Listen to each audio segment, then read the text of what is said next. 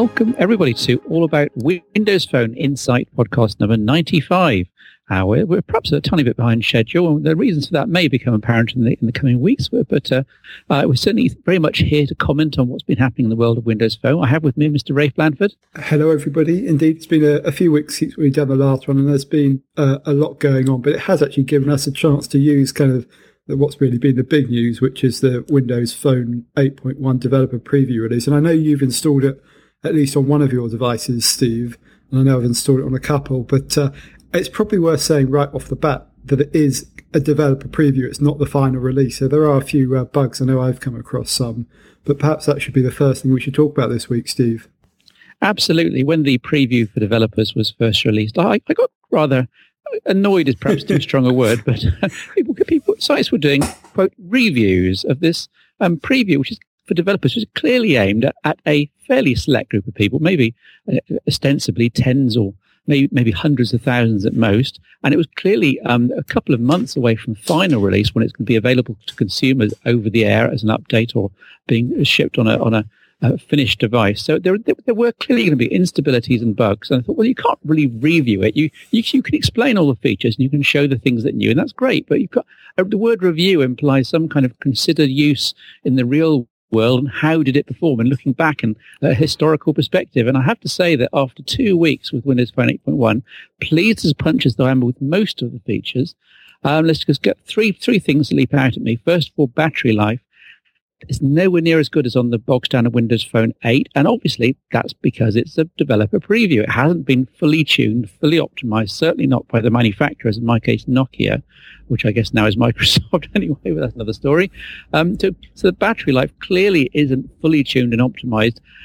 My 1020 was out of power by about 3 or 4 p.m. each day, which wasn't good, but I guess that's part of the perils of being on the bleeding edge. Yeah, that's absolutely right. And I mean, I'm inclined to agree with you. Calling it a review can be a bit misleading. I mean, it's probably worth saying that, it's pretty feature and function complete. There isn't a lot that's going to get added or changed because, as we know, the first devices officially with 8.1 are going to arrive. Well, they've started arriving now in some markets. That's the Nokia Lumia 630 and the 635. And that's kind of the first 8.1 device. But of course, that's been developed with 8.1 in mind from the get-go. All these developer previews have been going on to the older devices, and as you say, they're not optimized for it. So that does have an impact on performance, and I've noticed a few performance issues. As you said, battery life is probably the big one. It's not just because we're spending all day playing with the new release. Genuinely, it doesn't seem to be quite so good. It's not really a surprise. I mean, when you think about how this stuff works, there's actually can be some quite low-level optimizations on the chipsets, on the silicon. And actually something similar happens with all the updates. Quite often when a device first comes out, you'll then get the first firmware update. And sometimes that will be associated with kind of a minor kind of platform update as well. And you'll see significant improvements in the battery life. It's something we talked about a bit in the past, and it's actually very similar to what happens with camera performance or something like that.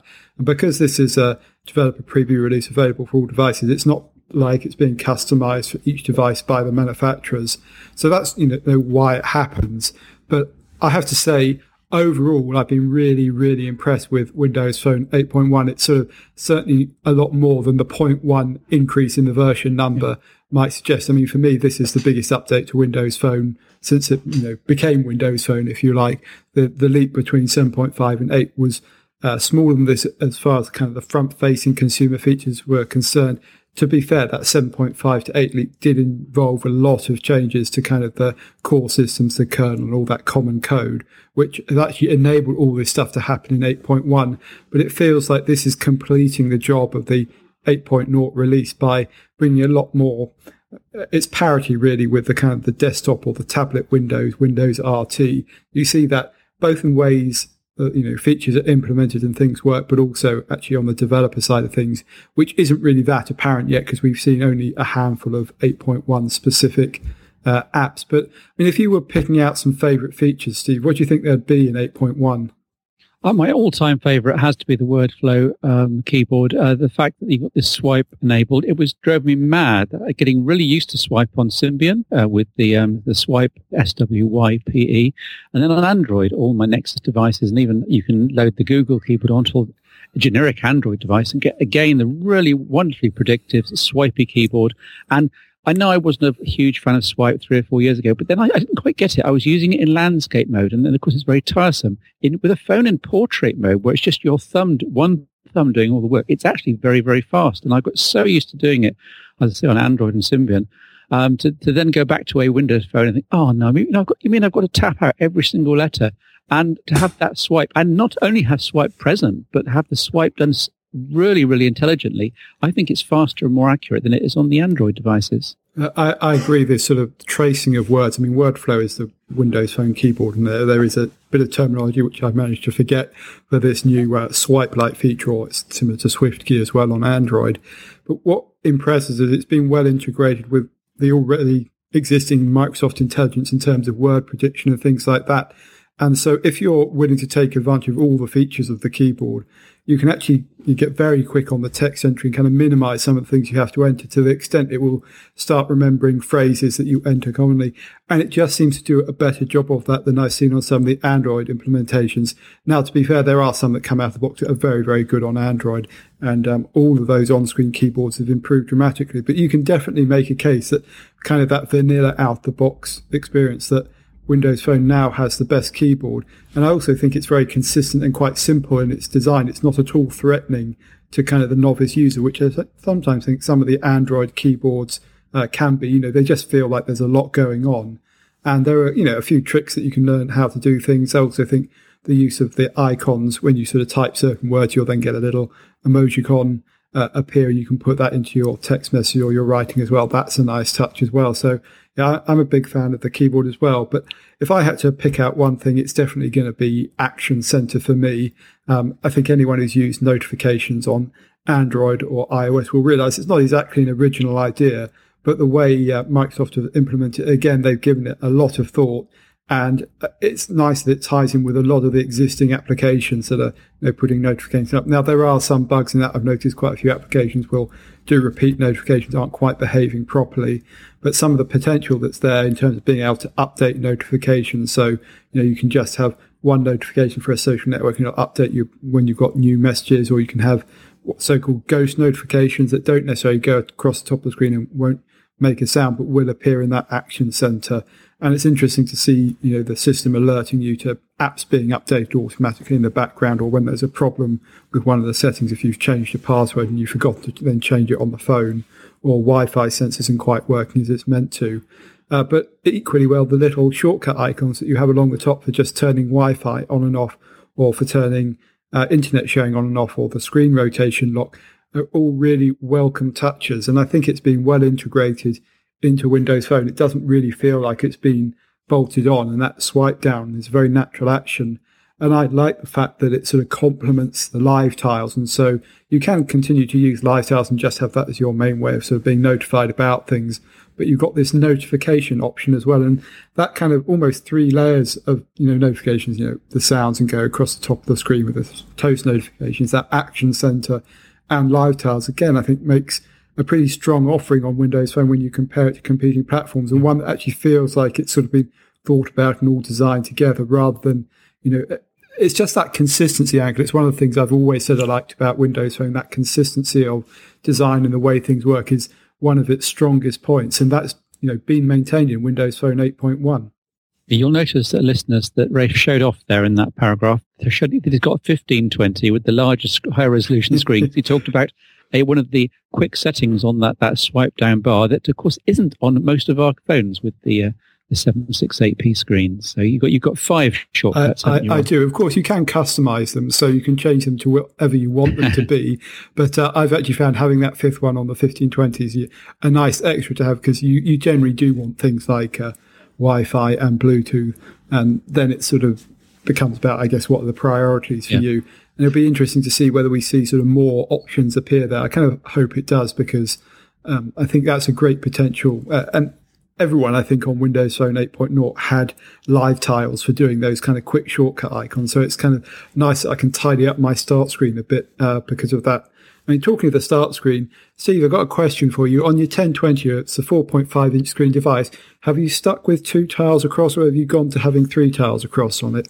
No, I experimented with the three columns of two tiles. There are effectively 6 slots across, but on the 4.5-inch screen, it was just too small and too fiddly, and I've gone back to the traditional arrangement. The big change on the start screen for me with Windows Phone 8.1 is actually the slightly gimmicky but really rather beautiful live tile backgrounds. And I know this is just purely eye candy, but if you can link in the show notes maybe to my little tutorial on how to create a really nice live tile background and get it working well. I supply several examples, not least one nicked from one of Nokia's videos of the internals, the 1020, which is kind of showing off as it's being used on the 1020. But if you set your start screen up right, it's a really pleasant effect. And if you perhaps use a personal photograph, like a wife or child or whatever, you can then have that. They're almost like peeking out from behind your start screen live tiles, and that's a lovely, lovely effect. So well done, Microsoft. Very creative. Yeah, I think it's a nice implementation. Now, I've actually kept 3 tiles across on my Lumia 925. I mean, I will admit I can find it a bit small to get at some of the kind of the small size tiles, but it tends to be quite accurate when I hit it. I've only had very few kind of mishits, and I do like having that extra density of information on the screen. And going back to a device with just the 2 tiles across kind of doesn't feel quite right. I haven't made my mind up finally about that, but like you, I've kind of been enjoying the backgrounds. I'm still in 2 minds about it. It feels a little bit sort of extra fiddliness, but one thing I have done is choosing a couple of my own photos. I just zoomed right in and just chosen an area of kind of a single texture or color. In my case, it was actually kind of a seascape, and I just had this azure blue sea. And so I picked out that, and actually that works really well rather than having too much trying to go on in that background image. Yeah. And it's a nice touch, and I really like that personalization element. It's kind of interesting in the days of Symbian dominance. The idea that you could customize your smartphone with a theme was a really big thing and really important to a lot of people. The kind of ability to do that has gone away a little bit.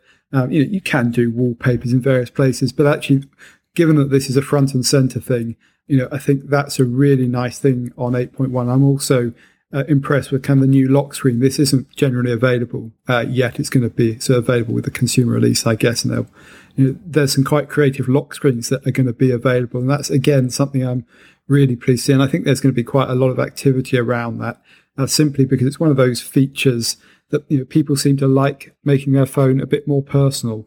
And sometimes some part of me goes, you can end up with something looking really awful, but if you can pick it up off the table and go, yep, that's my phone, it's a great thing.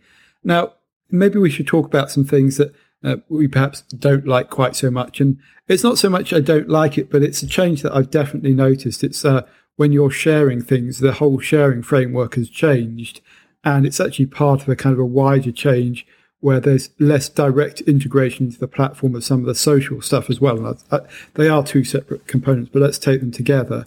And so in terms of being able to do sort of simultaneous status updates or kind of deep Facebook integration into various places, for example, the Photos Hub is kind of going away in favor of kind of having integration of those apps into the hub that we might be talking about. And the idea is that you will have some kind of shortcut within the hub, but you'll then jump into the particular application. Now, I think in some ways this has actually resulted in inferior functionality as things stand at the moment, because it just doesn't feel quite as seamless and consistent. But looking a bit further ahead, I think it's probably a good thing, because you can have multiple different applications integrated in, and so you'll actually have a greater degree of integration, likely with the apps that you're using. With photos, you will be able to have apps from Picasa or whatever or Flickr or whatever your chosen kind of photo storage is, not just kind of the Microsoft stuff and then Facebook. But in the short term, I found that a bit of a pain point when trying to share things. And there's a few apps that haven't been updated to kind of support that new sharing framework. OneDrive was one of them. There's now been an update for that, and a couple of others. But is that something you've come across, Stephen, sort of found sort of slightly jarring? Yes, occasionally you try and share something. You think, hang on, I'm sure that was a longer list a few months ago. But one thing that's really hit me quite hard, and maybe you don't mind this so much, is the image uploading, the auto uploading. So built into Windows Phone for ages has been the fact that you go into settings, you say, yes, when I capture a photo, for example, I want it automatically uploaded to my SkyDrive / OneDrive, and you can choose, best quality, only over Wi-Fi, all that stuff. So you do all that, But under Windows Phone 8.1 with this developer preview on the Nokia devices, I guess the OS is taking control, and the image that gets uploaded is not the 5 megapixel, nicely oversampled, nicely shared, nicely framed version you've just made with the Nokia software. It uploads, presumably, the first image it sees of that file name root, and you end up with the 34 megapixel sort of, raw in lowercase RAW. So you get the large versions, which you then have to manipulate later and download later, and they're not oversampled, and it's all and reframed. It's all a bit of a pain, really. I'm almost contemplating going back to the non-developer preview, completely reflashing the 1020, just so that the images that get uploaded and archived are the ones I want, not the kind of the raw underlying ones. See, I haven't come across that because I've mainly been using a 925 for this, running the preview of the 1520. I've used it a bit, but not been taking photos with it. I'm pretty sure that's something that's going to get fixed. I mean, This is actually related to kind of one of the good things that you've got much better access to the filing system. We're just seeing the first apps come out that kind of give you this ability to effectively have a file manager.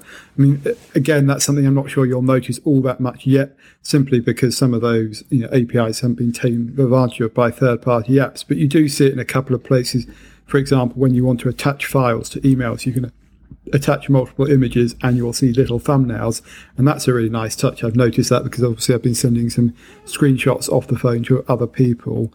And there are, various other examples of that. It's a lot more flexible what you can download onto the phone through the web browser, for example. Internet Explorer 11 is a big leap forward on Windows Phone 8.1. I've actually really been enjoying the ability to have my tabs syncing between kind of a desktop device, a tablet, and then the phone. And it's not quite a sync as you might think. There's actually kind of a list of tabs that you can go into and see what you've been browsing on another device and then bring it up quickly on the phone. And I found that personally a really effective thing. I mean, there's quite a lot more of this sharing of settings between the desktop or Windows 8 devices and Windows Phone 8.1 devices, things like Wi-Fi passwords, things like accent colors. And you do have an element of control over what you want. But that kind of experience starts to bring home the idea that Microsoft have talked about time and time again of sort of 3 screens and multiple devices. So that's another strength I think will become more apparent, just as things like the sort of improved backup will as well. I mean, I did notice having updated one device, I then actually restored a backup from that device onto another device, and having the start screen magically sort of lay itself out and have various, the apps, and it all happened automatically. It's an improved experience over 8.0, obviously, and I'm really looking forward to when some of the apps will also bring their data across as well. So, that's another improvement.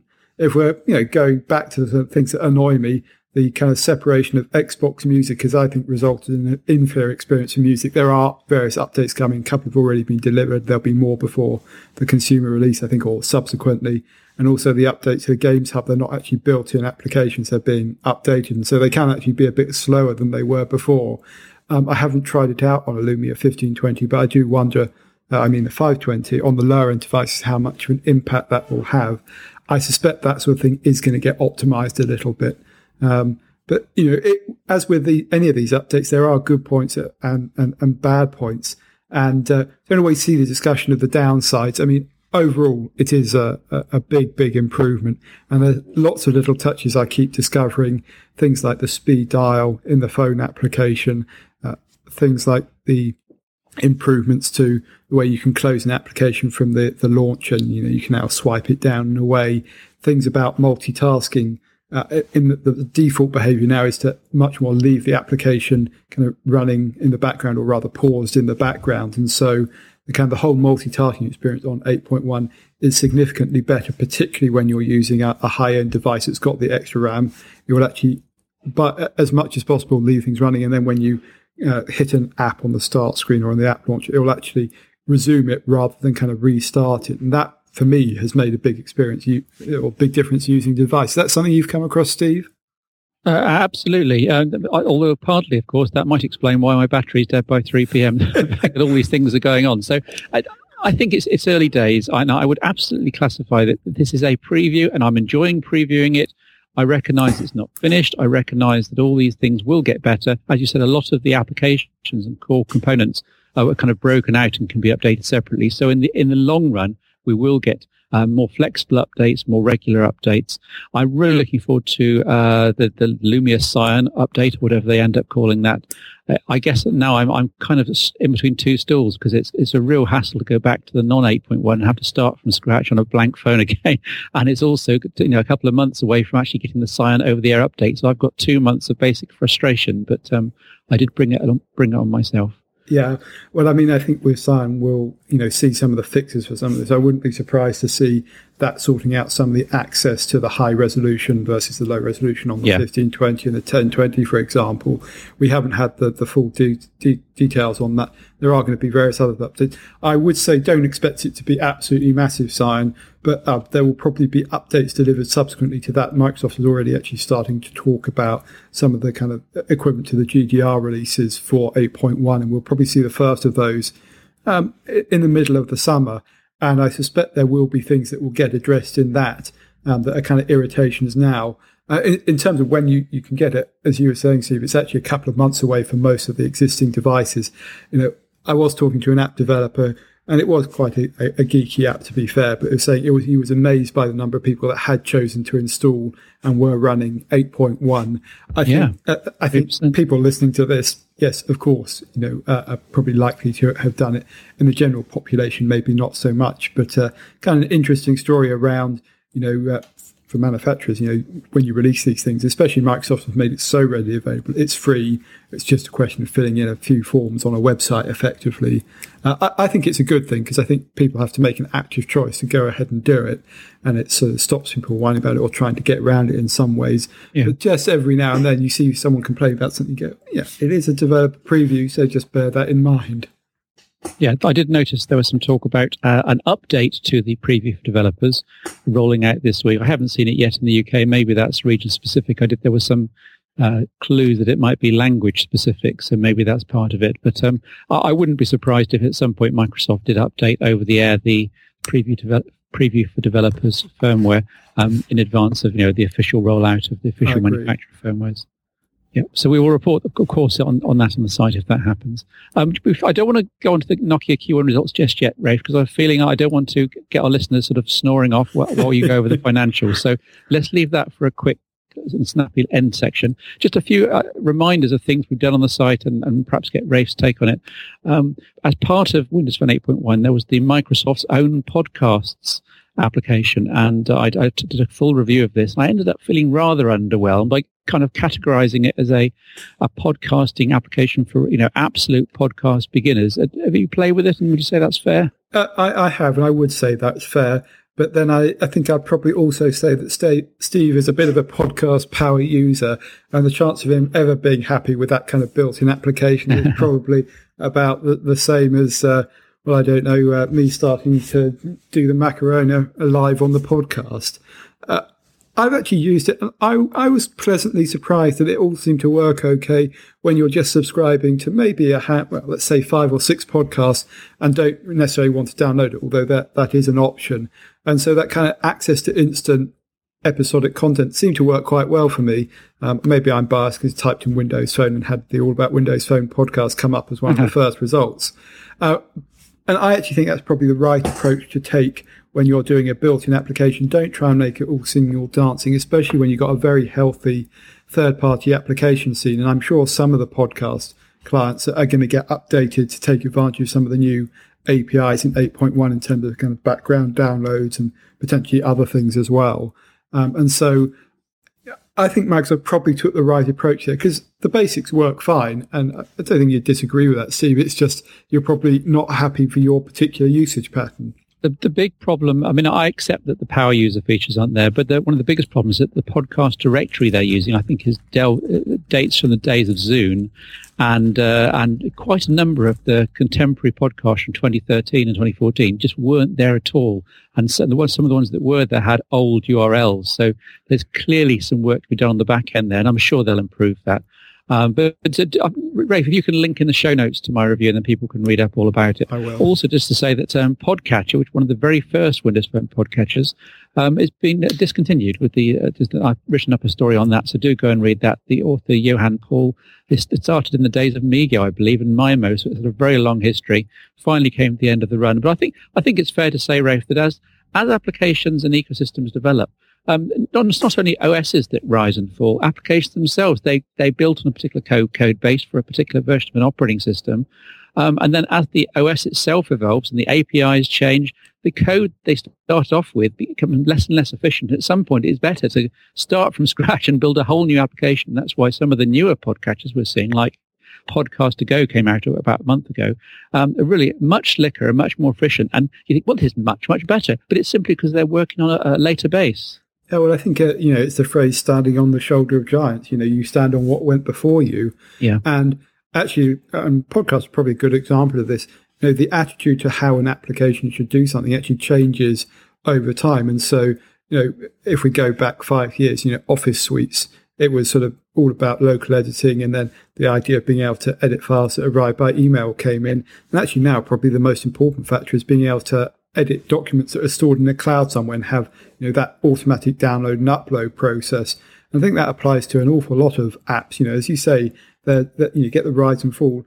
And, for a lot of apps, particularly some of kind of the popular ones, maybe in kind of niche segments, it's often a one person or a 2 or 3 person team creating those apps. And, sometimes they'll be doing it because they kind of want to get some experience or doing it for the love of it. Sometimes it will be a commercial business as well, but their circumstances may change. And so those, if you like, indie apps don't always have the ability to kind of re-engineer from the ground up. Whereas obviously the bigger companies do have the ability to do that. And actually a good example of this is the calendar app in Windows Phone 8.1. Microsoft have rewritten that from the ground up, partly because the calendar app was so shocking before, but also, they've taken advantage of all the new APIs as an example of what can be done and get all that PIM data through APIs. And the third party could choose to, do that app and replicate it and maybe do some extra things. But, if that's happening, it's absolutely okay for, third-party apps to come and go. And we kind of see it with some of the Reddit clients as well. And sometimes they'll come back and get updated. You see it with image editors or, some tool for interacting with, social media. It does tend to happen more to indie apps, inevitably. But I think sometimes people don't appreciate the resources and the time and energy that goes into creating apps, particularly the more complex ones. And just demanding they can constantly get updated may not always be a realistic prospect if, people's circumstances change or developers move on to another project, or, as you say, that it may be sort of replaced by something that gets built into the platform.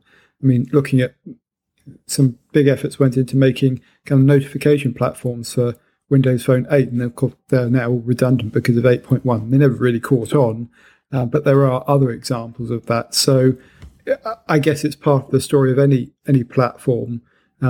What's interesting, I think, about 8.1 is it actually gets Windows Phone to the point where you can make a good argument that in terms of the core features and the core experience, it's at parity with iOS and Android. Now, I'm sure everyone will have their own favorite feature that they'll pick out and some things that it does or doesn't do. But I think previously you could make an argument that there were bits missing from Windows Phone with the things that have been added and some of the updates to the experience and just some of the richness of the developer APIs. Windows Phone 8.1 is now in a much better position, I think, to compete with other platforms. And that's going to be really interesting going forward, especially with Apple kind of looking at, well, how do we maybe compete in mid-tier or lower cost devices? And that hasn't really happened yet. And we've got Android still continuing to go great guns, but there is this sort of talk around the fragmentation and Google trying to bring back some control by doing the Silver program or the Nexus program and potentially other things as well.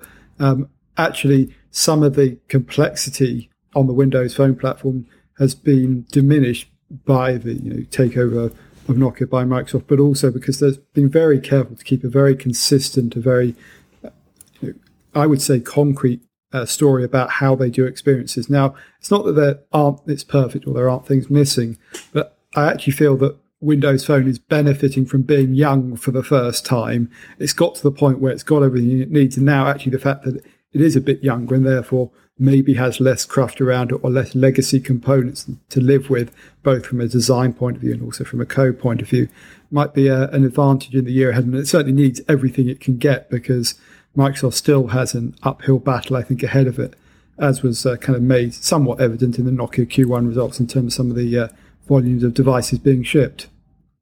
Yeah. Moving on, just to say, there was an Ask Me Anything, I think, with Mr. Elop, and who is now of Microsoft, of course, not of Nokia. And just one interesting tidbit I wanted to pull out for your comment, Rafe. Here, we were talking about whether the Nokia name would be on smartphones in the future. And our initial understanding about 6 months ago was that the Nokia's name has not been licensed for smartphones by Microsoft, and that does appear to be borne out. Elop says that the Nokia name won't be on smartphones for long, and that, quote, the brand name for the future is still being worked on. Now, I was kind of assuming that with Nokia Oi being replaced by Microsoft Mobile Oi, and i.e. the Finnish incorporated names, that we end up either with the Microsoft Mobile Lumia, which is very long, or preferably just the Microsoft Lumia 930 or whatever. Is that plausible, or is Elop looking for yet another brand word that's not been thought of yet? You can only speculate at this point, but I'm pretty sure that you can see the Nokia name effectively being replaced with Lumia. And yes, I guess when referring to it in full, it might well be the Microsoft Lumia something or other. But I think a lot of the time people will, kind of as they do now, just refer to the Lumia 950 or whatever it ends up being. It was interesting. I was in a high street mobile phone store talking to some of the salespeople, and they were actually saying they get more people coming in now asking for the Lumia model number rather than the Nokia model number, because I think quite deliberately Nokia put a lot of effort into building up that Lumia brand. And while I think those of us who've been around still think of them as Nokia devices, because of the kind of the advertising campaign and some of the branding that's gone on, people recognize the colorful Windows phone devices as Lumia devices. So my expectation would be that Microsoft will choose to continue that Lumia name. What's perhaps more interesting is, what happens to something like Surface? Do they maintain that for tablets? I mean, I think it would be more sensible to just call all the tablets Lumia as well, kind of have that as their mobile device brand. I don't see it being very likely that Microsoft will introduce a new brand altogether. It will either be Lumia or Surface, and I guess there might be an outside bet that Xbox could come into it somehow. But I actually rather like the name Lumia. It's grown on me a lot over the kind of the 2 or 3 years that it's been in existence, and actually, it's quite well known. If you look at something like a Google Trends search, you'll see that the Lumia brand is much more searched for than Windows Phone itself or some combination of Microsoft Mobile. So, I mean, if you think about the Nokia logo on all of the existing devices, it's very easy to see Lumia just replacing that on the top of the devices, similar number of letters, kind of very similar style. But I mean, that can only be speculation at the moment, but surely the smart money has to be on Lumia. Yeah. Well, you heard it here first, and I guess we've all been thinking it and guessing that all along, but watch this space. Just to mention, on the site, I have done 1020 camera still comparisons with the Xperia Z2 and also with the Galaxy S5. I just very briefly, Rafe, I don't know how much you get exposure to these other Android devices, but I play with both of them, and I still reckon the 1020 has got a better camera than either of them, which is that the gap is narrowing, but I still think the 1020 is quite a way ahead. Any comments? Yeah, no, I'd agree with you. And I think it's pretty remarkable, given the 1020 is very much kind of last year's model, or, if you like, a generation behind. I think maybe referring to a single year as a generation is a bit misleading.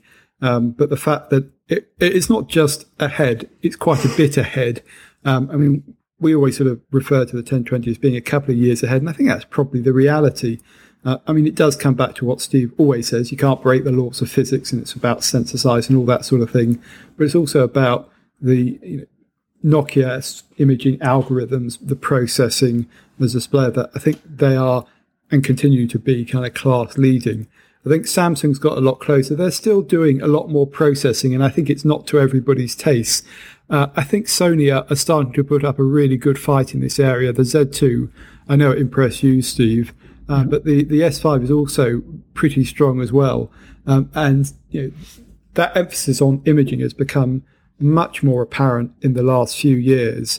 It'll be interesting to see how Nokia responds to that, because they have this reputation as leadership, and it won't be just enough to stick a 1020 camera into a Snapdragon 800, kind of the current generation of hardware. They need to move on to something over and above that.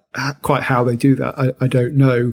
There haven't really been very many clues. I mean, talking to the imaging engineers at various events, it's obvious they're working on the next big thing, and there's always, more innovation on the road. And Sony and Samsung, I mean, I don't mean this as criticism, but they've generally been iterative, just sort of step-by-step improvements.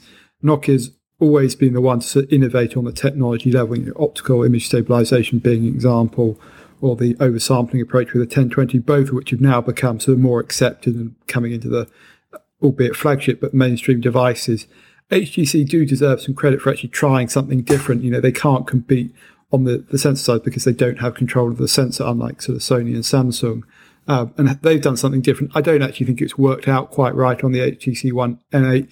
To me, they've gone too much to the social side, too much maybe on performance and as a social camera. But that's what some people want. And so I actually would praise HTC more than I would Sony and Samsung in one sense. But, people have picked up and used the 1020 because it's got a great camera. There's certainly an argument to be made now that the Z2 and the S5 are getting closer, that sort of difference doesn't matter quite so much. I mean, I'd still say actually some of the advantages are about the actual camera interface itself, and I still don't think anyone's managed to beat Nokia there. It really is a great camera interface, and I know I enjoy taking photos and am more creative with the things I take as a result of that. And it's interesting. I wouldn't have ever thought that to become a really decisive factor, but I wonder if that will continue to apply in the future. And certainly some of the integration that's going on with 8.1 in terms of doing the living images looks quite interesting. I think, again, HTC have been incredibly effective with their Zoe camera software. Again, it's maybe the emphasis on social links, so collecting together a group of pictures and videos and telling a story about an event. But that's kind of part of the story of computational photography, which I think has a long way to run. And I think Nokia is well positioned to take advantage of that, as long as they maintain that kind of the advantage on the physics side or the sensor side, effectively. But if you had to have one of those, either the Z2 or the S5, Steve, out of interest, which one would you pick? I would probably go with the Galaxy S5. I've got more confidence in Samsung's knowledge of image processing. Yes, they do arguably process too much. They do arguably sharpen slightly too much, but they often stay just the right side of being excessive. The Z2 is much better than the Z1 and Z1 Compact. Nice, we shouldn't be rambling on about Android smartphones here, but I would give the S5 the nod just over the S2. But the Z2 does have a larger sensor, and in theory should be producing better results if Sony can pull its finger out. But watch this space. They're both decent phones, and but I'm not giving up my 1020 just yet. Interesting. I'd pick the Z2, although that's not just about the camera. I actually kind of prefer the design and the approach of it. I'm not really a fan of the Samsung approach, but it'll be interesting. There's been plenty of rumours around those companies producing Windows Phone devices, and Samsung have effectively done an S4 version. It'll be interesting to get my hands on that. But it'll be interesting to see whether Sony Mobile does at some point, do something. Don't have any information on that, but there's been plenty of rumours around it. So there's still, it feels to me like a lot to come. But like you, if I'm going to be taking photos on a mobile phone, the 1020 is still going to be my first choice, and still like it a lot. I guess one thing we should actually mention is we've been talking about the Microsoft and Nokia acquisition for, it feels like, a long time. I guess it's 7 months now since it was first announced. It now has finally completed.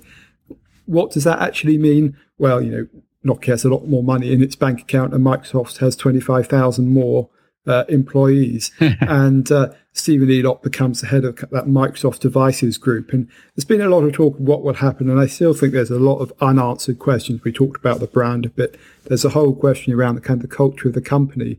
But one of the interesting discussions I've had with a couple of people recently is, will the Nokia culture actually have more of an impact on Microsoft than many are assuming? Because always with these acquisitions, it's kind of assumed that the bigger company or the acquiring company will kind of enforce or impose its culture on the other. But here we've actually got Nokia as a fairly, a whole organization being slotted into Microsoft, becoming effectively the devices group. Now, of course, there is a devices group within Microsoft already, Surface and Xbox, but they're rather dwarfed by the scale of Nokia coming in. So I do wonder whether perhaps Microsoft might end up becoming more Nokia-like, especially if you look at the change in the last few years. Don't make any mistake, Nokia isn't the company it was, 5 years ago. It has become, I think, not necessarily more American, but certainly more international in outlook in terms of some of the business culture. It was very Scandinavian before, and I think that's probably been to its benefits, that there will be people shedding a tear that it's not quite what it used to be. But of course, it still does maintain, a big base in Finland. It continues to be based there. That's where a lot of the work will be done. And there's obviously the development offices in San Diego for hardware and back in Finland as well. There's a design office in London, and there's offices out in China as well. Actually, Nokia has I think it's about 150 different locations in 50 different countries or so. I mean, I mentioned some of the big ones there. And then, of course, there are the factories, which may be a different discussion and point. But actually, it's kind of exciting because now the kind of true integration can begin. Up until this point, we've all known it's going to be happening, but all Microsoft and Nokia have been able to do is planning, and even that they have to be careful about from a legal point of view. They can't make any changes. They have to behave that they're going to continue to be independent. Actually, it's probably been holding things back. I mean, it does also mean that for the next year or so, a lot of the devices that are going to be produced are really Nokia devices in terms of the conception and the early development of them. Obviously, I think there'll be changes in the marketing, distribution, potentially the pricing as well. But it's going to be a while before that full impact of kind of Microsoft is felt. And, it's hard to assess these kind of things from the outside. Talking to a lot of the Nokia staff, there's a great deal of enthusiasm. And I think, there was an acceptance that the being part of Nokia had come to an end. We mentioned the Q1 results for Nokia. There was definitely a dichotomy between the handset division or the devices division losing a lot of money, and then networks, maps here, and then advanced technology, which is kind of the patent and the technology licensing, were making money.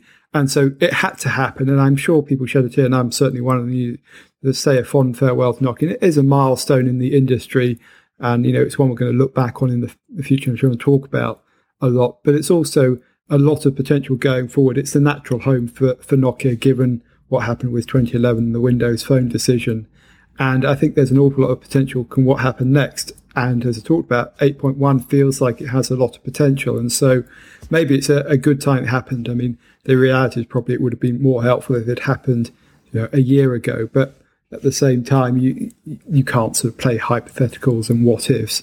But it'd be interesting to see what happens in terms of the company culture, what happens with the brand.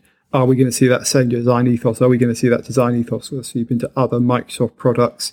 How much sort of interaction will there be between the different parts of Microsoft? And will we see sort of some more intelligent integration? Are we going to see an end to things like the 1020 coming out and not really being able to access one set of the files or the photos that it's taking?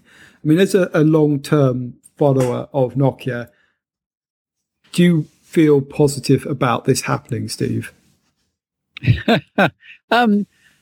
Probably no, if I'm honest. There's a lot of trepidation. There's a lot of nervousness that as another podcaster said this morning, and I was listening, that Microsoft might well balls things up. Having said that, a lot of trusted people I know at Nokia are now Microsoft employees, and they'll be doing exactly the same job just as well, and hopefully with better motivation because they've got more of a future under the new banner. So things could well go very well. Things could go horribly wrong. Who knows? I guess, as ever, we're just people who are observing, we're testing, reviewing, and hoping for the best. As you know, I have kind of a cross-platform approach, and I do wear different hats, and I even got a Symbian device next to me. I've got Android, I've got Windows Phone. We've even got a few iPhones around. So I really do like playing across the market, playing with everything happening across the whole mobile industry, as I guess you do as well, Rafe, and trying to spot trends, trying to be analytical about what's working, what's not working, what's going to happen in the future. I very much hope that Microsoft and Windows Phone are part of the future, because it will make the future a lot more interesting. I think if it's just iOS and Android, then we're in for a very boring few years. I'd agree. I mean, use a lot of different devices and probably less tribal when it comes to Windows Phone than some of the people writing about it. I don't think that's a good or bad thing. It's just the way it is. I mean, I'm probably more optimistic than you are. I mean, in part because I didn't really see any future trying to stay under the Nokia brand. It just wasn't working because it was losing too much money, and they just didn't get to the sales volume necessary. And with Microsoft, I think obviously they want to sell as many devices as possible, but there's kind of a bottomless pit of money. I mean, Microsoft are not going to give up on mobile. They're going to keep trying. There may well be changes to the software side of things, but I'm sure they're going to do everything they can to sort of maintain that design ethos and the hardware ethos. Because I think what everybody says, if they really like the Nokia hardware, and you get that all the time, it always gets compliments for that. People just haven't always liked the software, and that goes back to the Symbian days and, of course, also the Windows Phone days. So, I have a certain degree of optimism, and in one sense, the cynic in me goes, well, it can't possibly go worse than the last few years were for Nokia.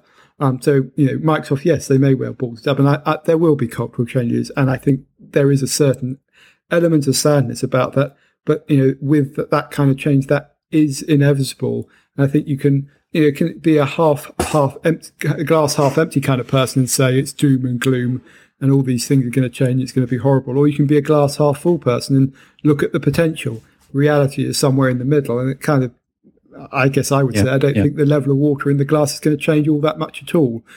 As you say, there are some big trends around Android and iOS, and clearly they're dominant in the market. But I think Windows Phone and sort of Nokia, as it now Microsoft, we should call it, or Lumia, whatever we're going to call it in the future, is actually pretty well positioned to take advantage of kind of the opportunity between those two.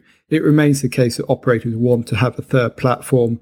Consumers actually seem genuinely interested in it. And I think particularly on the enterprise side of things, there's going to be quite a lot of activity in Windows Phone, and that may well end up bleeding into the consumer space. And if Microsoft can get to that sustainable level, plus get some other manufacturers interested, there's still a great deal of potential there. And so, people have a tendency to just talk about Android and iOS and write off everything else. I still think it's too early to do that. And I say that with a multi-headed hat on, not just because I really like Windows Phone, which I do, and I choose to use it as my personal device. But it's going to be interesting watching. That's something we're going to talk about, I'm sure, a lot more in the future. We're kind of getting to probably where we should call an end to this podcast. But we did say, we've mentioned the Q1 results briefly with Nokia. I don't want to really go into the numbers. They're up on the site if you want to go and read them. Basically, the handset bit lost money, the other bit made money. But just to touch on, you can make a rough back of the envelope calculation for how many devices have actually been shipped. And I looked at it and I reckoned about 7.5 million. It depends where exactly you place the average selling price and things like that. Now, that's actually down from the previous quarter. Now, you might expect a bit of that with a bit going into Q1. Less devices do tend to get sold. But also, I think there's a certain amount of uncertainty with the Microsoft Nokia deal, and also, of course, 8.1 coming out, so maybe people waiting to before buying devices and that kind of thing. But actually, I think it's a bit of a serious issue because that's now 2 quarters where there's been a decrease in shipment of Lumia devices. Microsoft needs to turn that around very quickly, or they'll start becoming a narrative about how Nokia sold its phone business and it just sort of withered away and died. You won't see many changes in Q2. That's kind of all set in stone now. It will be up to Microsoft to put a lot of promotion in with some of the 8.1 devices and maybe put the hurry on some of the other devices that are being planned for Q3 and particularly for Q4. And, they need to get that number above 10 million as quickly as possible and then move beyond that as well. So I think there's a kind of a warning shot from Microsoft in those Nokia results. For what's left of Nokia, it's actually pretty good news. They're going to make money. They're looking a good outlook for the rest of the year. They're clearly going to keep Here on board. There was some speculation that might get spun out. That doesn't appear to be happening. Probably still a threat for someone else coming in and trying to buy it. But as a user, as a kind of individual, I'd far rather see it in Nokia control, kind of agnostic of any platform, rather than being bought by, be it Apple or Google or Microsoft. I think having it as an independent player for something as important as location really is very important. And certainly in terms of once they continue that investment and become, a really top-class mapping and location platform, the only competition they have is Google. And I think, they're kind of knocking at an open door with the likes of Apple potentially, if they can get them to sign on. And obviously they've got a strong partnership with Microsoft and plenty of others. And then there's the advanced technologies, which is going to be making more money later in the year, partly because Microsoft is giving more licensing. That's part of the deal going on. But I think that's probably an early preview of more money coming there. And so if you're a Nokia loyalist and like the Nokia name, you need to go and get excited about maps and networking equipment and patents, which I do appreciate is a little more difficult than getting excited about shiny smartphones. But we're going to keep an eye on that because I think everyone listening to this have a sort of soft spot for the company. And it's kind of an interesting one. And obviously it's going to remain an important partner for Microsoft regardless. Even if you just consider the location element without looking at all the patent and some of the research that's going to very much continue in all those labs with all the people in white coats. So probably a good place to draw into the podcast, unless you had any last topic you wanted to cover, Steve. Well, I just wanted to mention that I am starting a new company with a name replacement kit. Basically, what it lets you do, you can cover over the Lumia bit with the word Nokia. That way, whatever Microsoft produce, you can still look to all intents and purposes like you're using a Nokia device, and you'll still get that warm, fuzzy feeling in the base of your stomach. Well, I think you might be onto a winner there, Steve. We're at 50 minutes or so. Let's call into it. I do have a question for you for the next podcast, and I've got some ideas of my own. What would our recommendations be to Microsoft in terms of positioning their smartphones, positioning the OS, things they must do, things they mustn't do? So maybe we can think about that and come back to that in about a week or so's time. Yeah, we'll definitely do that. And if you've got any views yourself on that or any questions you want us to answer, please get in touch and let us know. There's certainly some things we can think of on the hardware side, but also on the software side, because there's a certain amount of overlap going on. And we'll be touching on all of that. We'll have a podcast this time next week where we'll be answering some of those questions, as well as covering some more news, because there's been plenty else going on, which we haven't really yet touched on. A few apps to talk about, more stats to talk through. And no doubt we'll be able to share more of our 8.1 thoughts. But until then, it's goodbye from me. And goodbye from me. And bear in mind, if there's loud crashing noises in the background, Rafe's on an unfamiliar chair, an unfamiliar desk, and we'll get it all soundproof for next week, I promise. Bye for now.